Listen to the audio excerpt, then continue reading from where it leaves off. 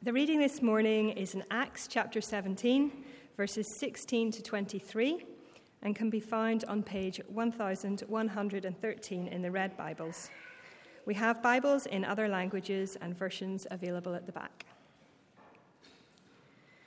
While Paul was waiting for them in Athens, he was greatly distressed to see that the city was full of idols. So he reasoned in the synagogue with both Jews and God-fearing Greeks, as well as in the marketplace day by day with those who happened to be there. A group of Epicurean and Stoic philosophers began to debate with him. Some of them asked, "What is this blabber trying to say?" Others remarked, "He seems to be advocating foreign gods." They said this because Paul was preaching the good news about Jesus and the resurrection. Then they took him and brought him to a meeting of the Areopagus, where they said to him, "May we know what this new teaching is that you are presenting? You are bringing some strange ideas to our ears, and we would like to know what they mean." All the Athenians and the foreigners who lived there spent their time doing nothing but talking about and listening to the latest ideas. Paul then stood up in the meeting of the Areopagus and said, "People of Athens, I see that in every way you are very religious. For as I walked around and looked carefully at your objects of worship, I even found an altar with this inscription, 'To an unknown God.' So you are ignorant of the very thing you worship, and this is what I am going to proclaim to you." This is the word of the Lord. Thanks be to God. Let's pray, shall we, as we begin? Heavenly Father, we pray for your help now that we would lift our eyes to you and see you more clearly. We pray in Jesus' name. Amen. Now, we are looking at this bit of Acts. We've been working our way through Acts. We've come to this very, very famous speech of Paul in Athens to the gathered folk at the Areopagus.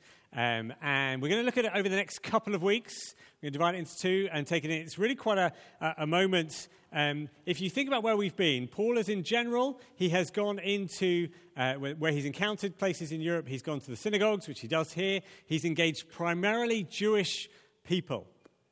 And he has been engaging with them, some others as well. But what happens, what Luke is showing us as we get to this point, is this is really the moment where you might say, well, what happens when Christianity runs into a non-Christian world? What happens as the gospel has been going into Europe? And here is a real sort of turning point, as Luke is describing things. What happens when Christianity runs into a really kind of thoroughgoing, non-Christian, secular, if you like, environment? What happens? What's that like? And Luke, we're reading really about quite a fascinating, important moment in history as this happens. As Luke knows that the gospel is going to kind of spread from there. But for us, even here now, looking back with hindsight, I wonder if you can see that actually what's going on here is going to transform the course of history. Let me read the opening. What happens when Paul is there? He's waiting for them, for his companions in Athens. He's greatly distressed, sad to see the city was full of idols. So he does what he normally does, goes to the synagogue, talks with Jews and God-fearing Greeks, as well as the marketplace, where he discusses with a group of Epicurean and Stoic philosophers. The marketplace, the place of business, the place of discussion, the place of politics, the public square, if you like, of the day.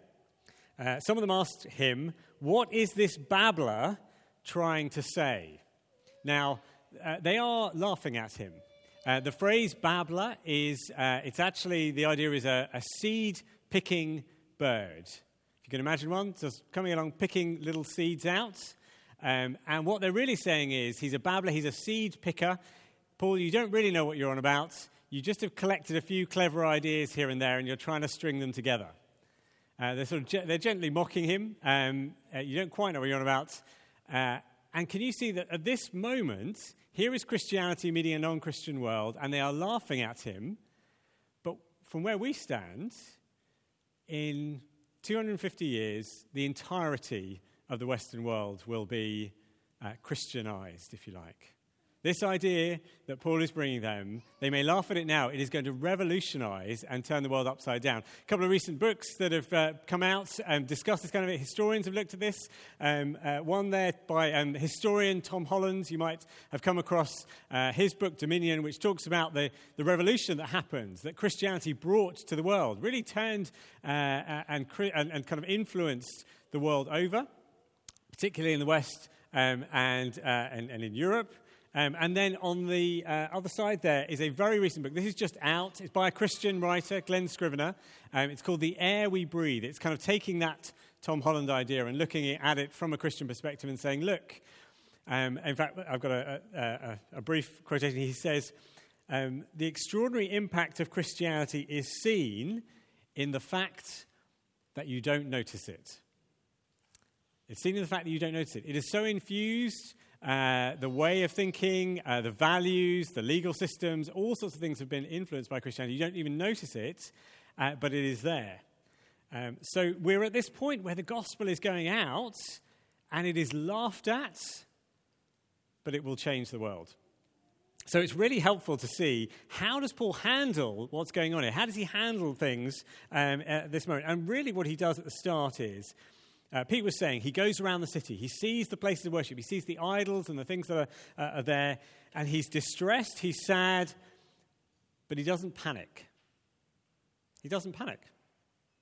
Let me use this illustration. If you're a teacher here, and imagine you're a teacher. Now, I know some of you are. You're a teacher, and you know that you're about to inherit a really chaotic class. You've heard about them, you know that you're coming the way. And I imagine that as teachers, you know what you're doing, your experience, you might know that. They're coming to you, it's chaotic, you know what it's going to be like, but you kind of calmly, you know, you can look ahead and think, well, I know where they are going to be eventually. We will get there. They may be this way now, that's where we will end up. And Paul almost has that mindset. They are laughing at him, but he comes to it and says, I know where we're going to be down the line. I know the transforming power of the gospel. It's not going to leave this situation in a kind of chaos. So that's how he kind of goes about this. So whilst being distressed, he doesn't panic. He sets about his work. And what he does is he doesn't come in. It's really interesting. He doesn't come in and say, okay, here's my God. I'm come to tell you about him, and you should all just believe in him. He doesn't do that. Actually, he comes in and says, do you know, I think you already sense and in some way know of or about the living God I'm here to tell you about. I think in some way you already sense, you already know something of the living God that I'm here to tell you about. So we'll see how he does it. A couple of ways. A couple of things to bring out just from this first part as he engages with them. The first is that he comes in with this mindset that everybody worships. Everybody worships. So, having been called a babbler, but they do want to know about him, they say, picking up verse 18, others remarked, he seems to be advocating foreign gods. And they said this because Paul was preaching the good news about Jesus and the resurrection. And so they bring him to a meeting of the Areopagus. Now, whether that is exactly on the location of the Areopagus, if you visit there, or whether it's a meeting of those who would have normally gathered to discuss, we don't quite know. But they bring him to a meeting of the Areopagus and say, can we know a bit more about this teaching you're presenting? You're bringing strange ideas, and we'd like to know what they mean.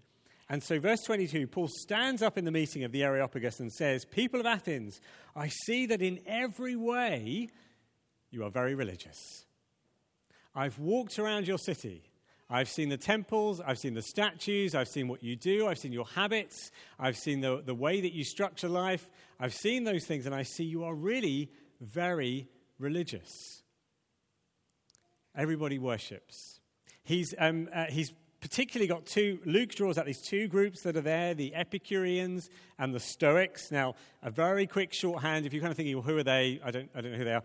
The Stoics, they're a group who effectively said, look, the world is as it is, and you just need to align yourself to kind of face it and deal with it. The world is harsh, it's often cruel, it's tough, but if you can align yourself to kind of live with that, then you'll be able to face it. So there's a kind of way of making sense of that. The Epicureans were a different group. They said, well, life is as it is, and it's often harsh and cruel, so just make the best of it today. Eat, drink, and be merry, because tomorrow you die. So enjoy it now. Seize the day. And they're two groups, but they're both trying to deal with how do you live now in the light of how the world is? How do you face death? How do you cope? And he says, look, I can see you. I see how you work. I see your mindset. I see what you're doing. Everybody worships. Everyone is trying to figure out how to live and relate to the forces, the gods they think are out there. Everyone does it. So he doesn't come in and sort of shout them down. He says, actually, look at yourselves. Look at the signs there are that you are worshipping creatures. We all are. We're wired. We're made because we're made by God. We're made by God. We're wired by Him for worship. It's like a tap that is there for all of us, and you can't turn it off. It flows. We need to worship something. And yet he says, but if you look at yourselves, you'll see that tap is it's pointed in different directions. You are trying to worship different things, ideas, different gods, trying ways of coping with the world as you see it. Not the living God that there is. There was a writer, I came across this a number of years ago, David Foster Wallace. He's an American writer, not a Christian guy. He was giving a speech to some graduates in a sort of university setting, I think. And he talked about this. I think it was fascinating because here is somebody who isn't a Christian, but he writes this. A little bit of the quote will come up. He says, here's something that is weird but true. In the day-to-day trenches of adult life, there is actually no such thing as atheism. There is no such thing as not worshipping. Everybody worships. The only choice we get is what to worship. And the compelling reason, he says, for maybe choosing some sort of God or spiritual type thing to worship is that pretty much anything else you worship will eat you alive. If you worship money and things, if they're where you really tap into meaning in life, then you will never have enough or never feel you have enough. He says if you worship your own body and beauty and sexual allure, you will always feel ugly, and as time and age start showing, you will die 1,000,000 deaths before they finally plant you. It's very happy, isn't it? He says, on one level, we know this already, but the trick is keeping the truth in front of us in our daily lives. It's really interesting. Here's a guy who's not a Christian. He's saying, look, we all worship. We almost can't help it. We're looking for something to relate to give us the meaning and significance that we want. Now, he cites money and beauty as a couple of things that we might worship, we might look to. In the Epicureans and Stoics, they had other things that they were focused on to try and make sense of life. The reality is just about anything can be something that we worship, ultimately. Good things given by God are often the things that we then we make the focus of our worship. It might be children. For those of you who are here who have children, and how they are doing in life, they can become a focus of our worship. Holidays, and whether we have them or don't have them, or whether they have enough. Work, whether we feel that we're advancing sufficiently, that we've got a good sort of sense of our lives and we're making progress. Politics, particularly in our day and age at the moment, we might reach for politics as the way. Health, education. These are things that we can channel our worship to. And how is it we know that, I was thinking about this in my own life, how do we know what it is we're directing our worship at? Most often, I think, it's the things that we are looking to for comfort or control. It's really the Stoics and the Epicureans. One of them's looking for comfort, one's looking for control. The Epicureans, they're saying, look, live for pleasure. Just find your comfort. You need to find it now. The Stoics, no, you need to control life as much as you can, even if that means kind of facing it with a sort of, a really severe stare. Comfort and control. You can see actually in the kind of things, your work, actually, the reason we end up working too much is we're trying to say, look, can I make sure I've got this control over my life, that I'm in the position where I know that nobody can touch me, I've made it, or I've got enough. Our sense of our wealth, our money, our houses, whatever it might be, I've got control over that. Or comfort, that I know that I have the good things that I need. I know that I'm secure. It might be my children, it might be my holidays, whatever it is. So here he is, he's saying, and actually just, if you're younger here, we're a great mix of ages, which is great. If you're younger here, if you're a platformer, if you're a teenager, or a student, maybe, or to be honest, anywhere basically below about 30, I often think the generation coming through, you can see the things that the older generation has worshipped. You often have a better eye on the things that the older generation has worshipped because you're living with the results of them, basically. So you may see what it is we have worshipped, where we have channeled our worship and our energy. So it's something you can ponder. You may actually see, and it's often even if you're an older generation, you can see it for the generation that's come before. What have they focused on? Everybody worships, says Paul. That's how he kind of goes about this. But then everybody knows God to some degree. So he doesn't come in saying, I'm going to prove who my God is to you. He comes in saying, I think you already sense something of who my God is. You already sense something of who the living God is. He goes on to say, I see you're very religious, and I walked around, and I looked carefully at your object of worship, and I even found an altar with this inscription, to an unknown God. So he's gone, and he says, like, there's this God, and this one. And then, of all the things, there's this place, statue, temple, and it says to an unknown God. Now, you can imagine, maybe with the pantheon of gods that there were, all the different ones they wanted to cover, he's kind of going, like, I can see what you're doing. You're worried that you've missed one out. There might be a God up there that you haven't appeased, and just in case, we'll just kind of come up with a sort of universal, in case you're up there and feeling left out, this one's for you. But he says, actually, in what you're doing there, he goes on, you are ignorant of the very thing you worship. He's saying, look, you are worshipping people, and that's such a profound part of who you are, but you don't quite know why and who it is you are worshipping. There is a gap almost. There is a gap that you sense that there must be something out there to relate to, someone out there, and you don't quite know who that is, and yet it is there. And your altar to an unknown God testifies to it.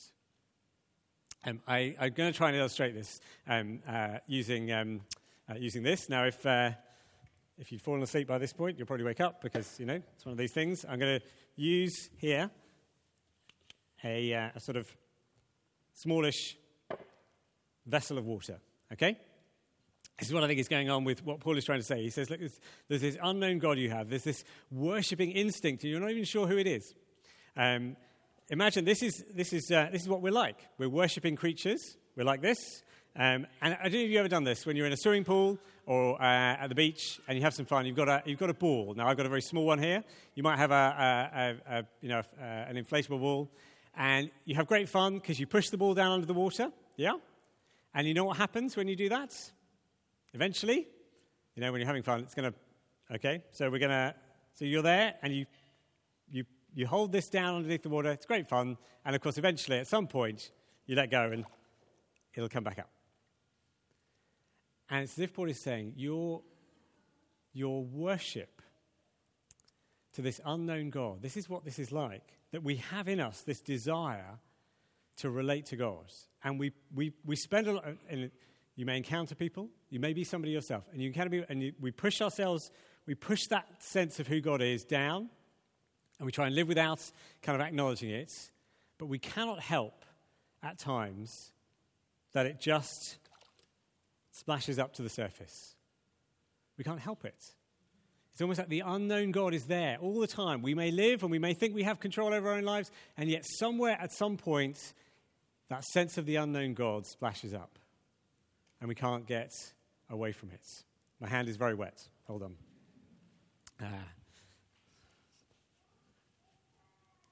There we go. And when it comes up to the surface, what is going on there? He says, Paul will go on to say, and he'll unpack this a bit further in the rest of what he has to say to them. He said there are hints and there are clues. If you look at your own lives, if you look at the culture we have around us, if you look at society, we'll see there are hints and clues. He uses a couple of examples. There are stories. So he'll talk a little bit later. He'll say even some of your own poets, your own writers, your own storytellers tell you that there are ways in which we are trying to reach out for God. There are ways in which we know something is there, and we can't quite help it. It's why I spend lots of time sharing stories and movies with you, because it's true today. In the stories that we tell, in the books, the plays, the movies you watch, so often there's the longings of our heart, the longings to know the living God are there, and they come up in those stories, and it's when we see them, we actually think, yes, that's what life is about. That's what I'm trying to find. And it's splashing up to the surface. Or equally, the problems that we face. The Epicureans, the Stoics looked at the world and they saw the problems that we had and they thought, we have to try and deal with these in some ways. And the problems that you and I face, every religion, every philosophy, every political philosophy is trying to fix problems that we know we have. And when those problems emerge, so often they are actually the ball splashing up to the surface. They are like the altar to the unknown God. They are saying, you know that there are things wrong in the world. There are things that we are trying to fix. And what we are longing for in that is the living God who can fix them. I don't know what you'll have read the news this week, whatever the things are that ache your heart, or over the past couple of years, the situations in the world that ache your heart, that longing for things to be right, so often it is the altar to an unknown God. It is the splashing up on the surface of the need we have to relate to the God who is the only one who can fix, renew, restore our world. So Paul is talking to them about the ignorance that they face. You're ignorant of the very thing you worship. You are worshipping creatures. You know this, and yet you don't know who it is you are looking for. So what do we need as we finish this up? We are ignorant on our own. Paul starts from there, and yet he doesn't beat them over the head with their ignorance. He says, look, can you see the signs in your own ignorance, in your own desire to know how to relate to God? And God is so marvelous. The God of the Bible is so extraordinary. He preaches Jesus and the resurrection to them because God doesn't say, well, look, you lot are ignorant on earth. You lot are really just a piece of work, and I'm done with you. In your ignorance, in your turning your back on me, I'm done with you. He doesn't say that. Jesus and the resurrection says, actually, I'm a God who comes down to earth in your ignorance, yet I came to you. You were ignorant of me, you didn't recognize me, yet I came and I walked among you. You were ignorant and you didn't recognize me, yet I healed you, I taught you, I came to be among you as in the person of Jesus. And in your ignorance, you nailed me to a cross and you left me to die. And yet, despite all that, that was the way that I was going to make it possible for you to know the living God, our Heavenly Father, through me, says Jesus. He preached Jesus and the resurrection. And you'll see the table is set. We're going to share in bread and wine shortly. Jesus who came down bodily in flesh and blood. In our ignorance, we didn't know what we were looking for. And he said, I will come and be amongst you in person, in living flesh and blood, that you might know who I am.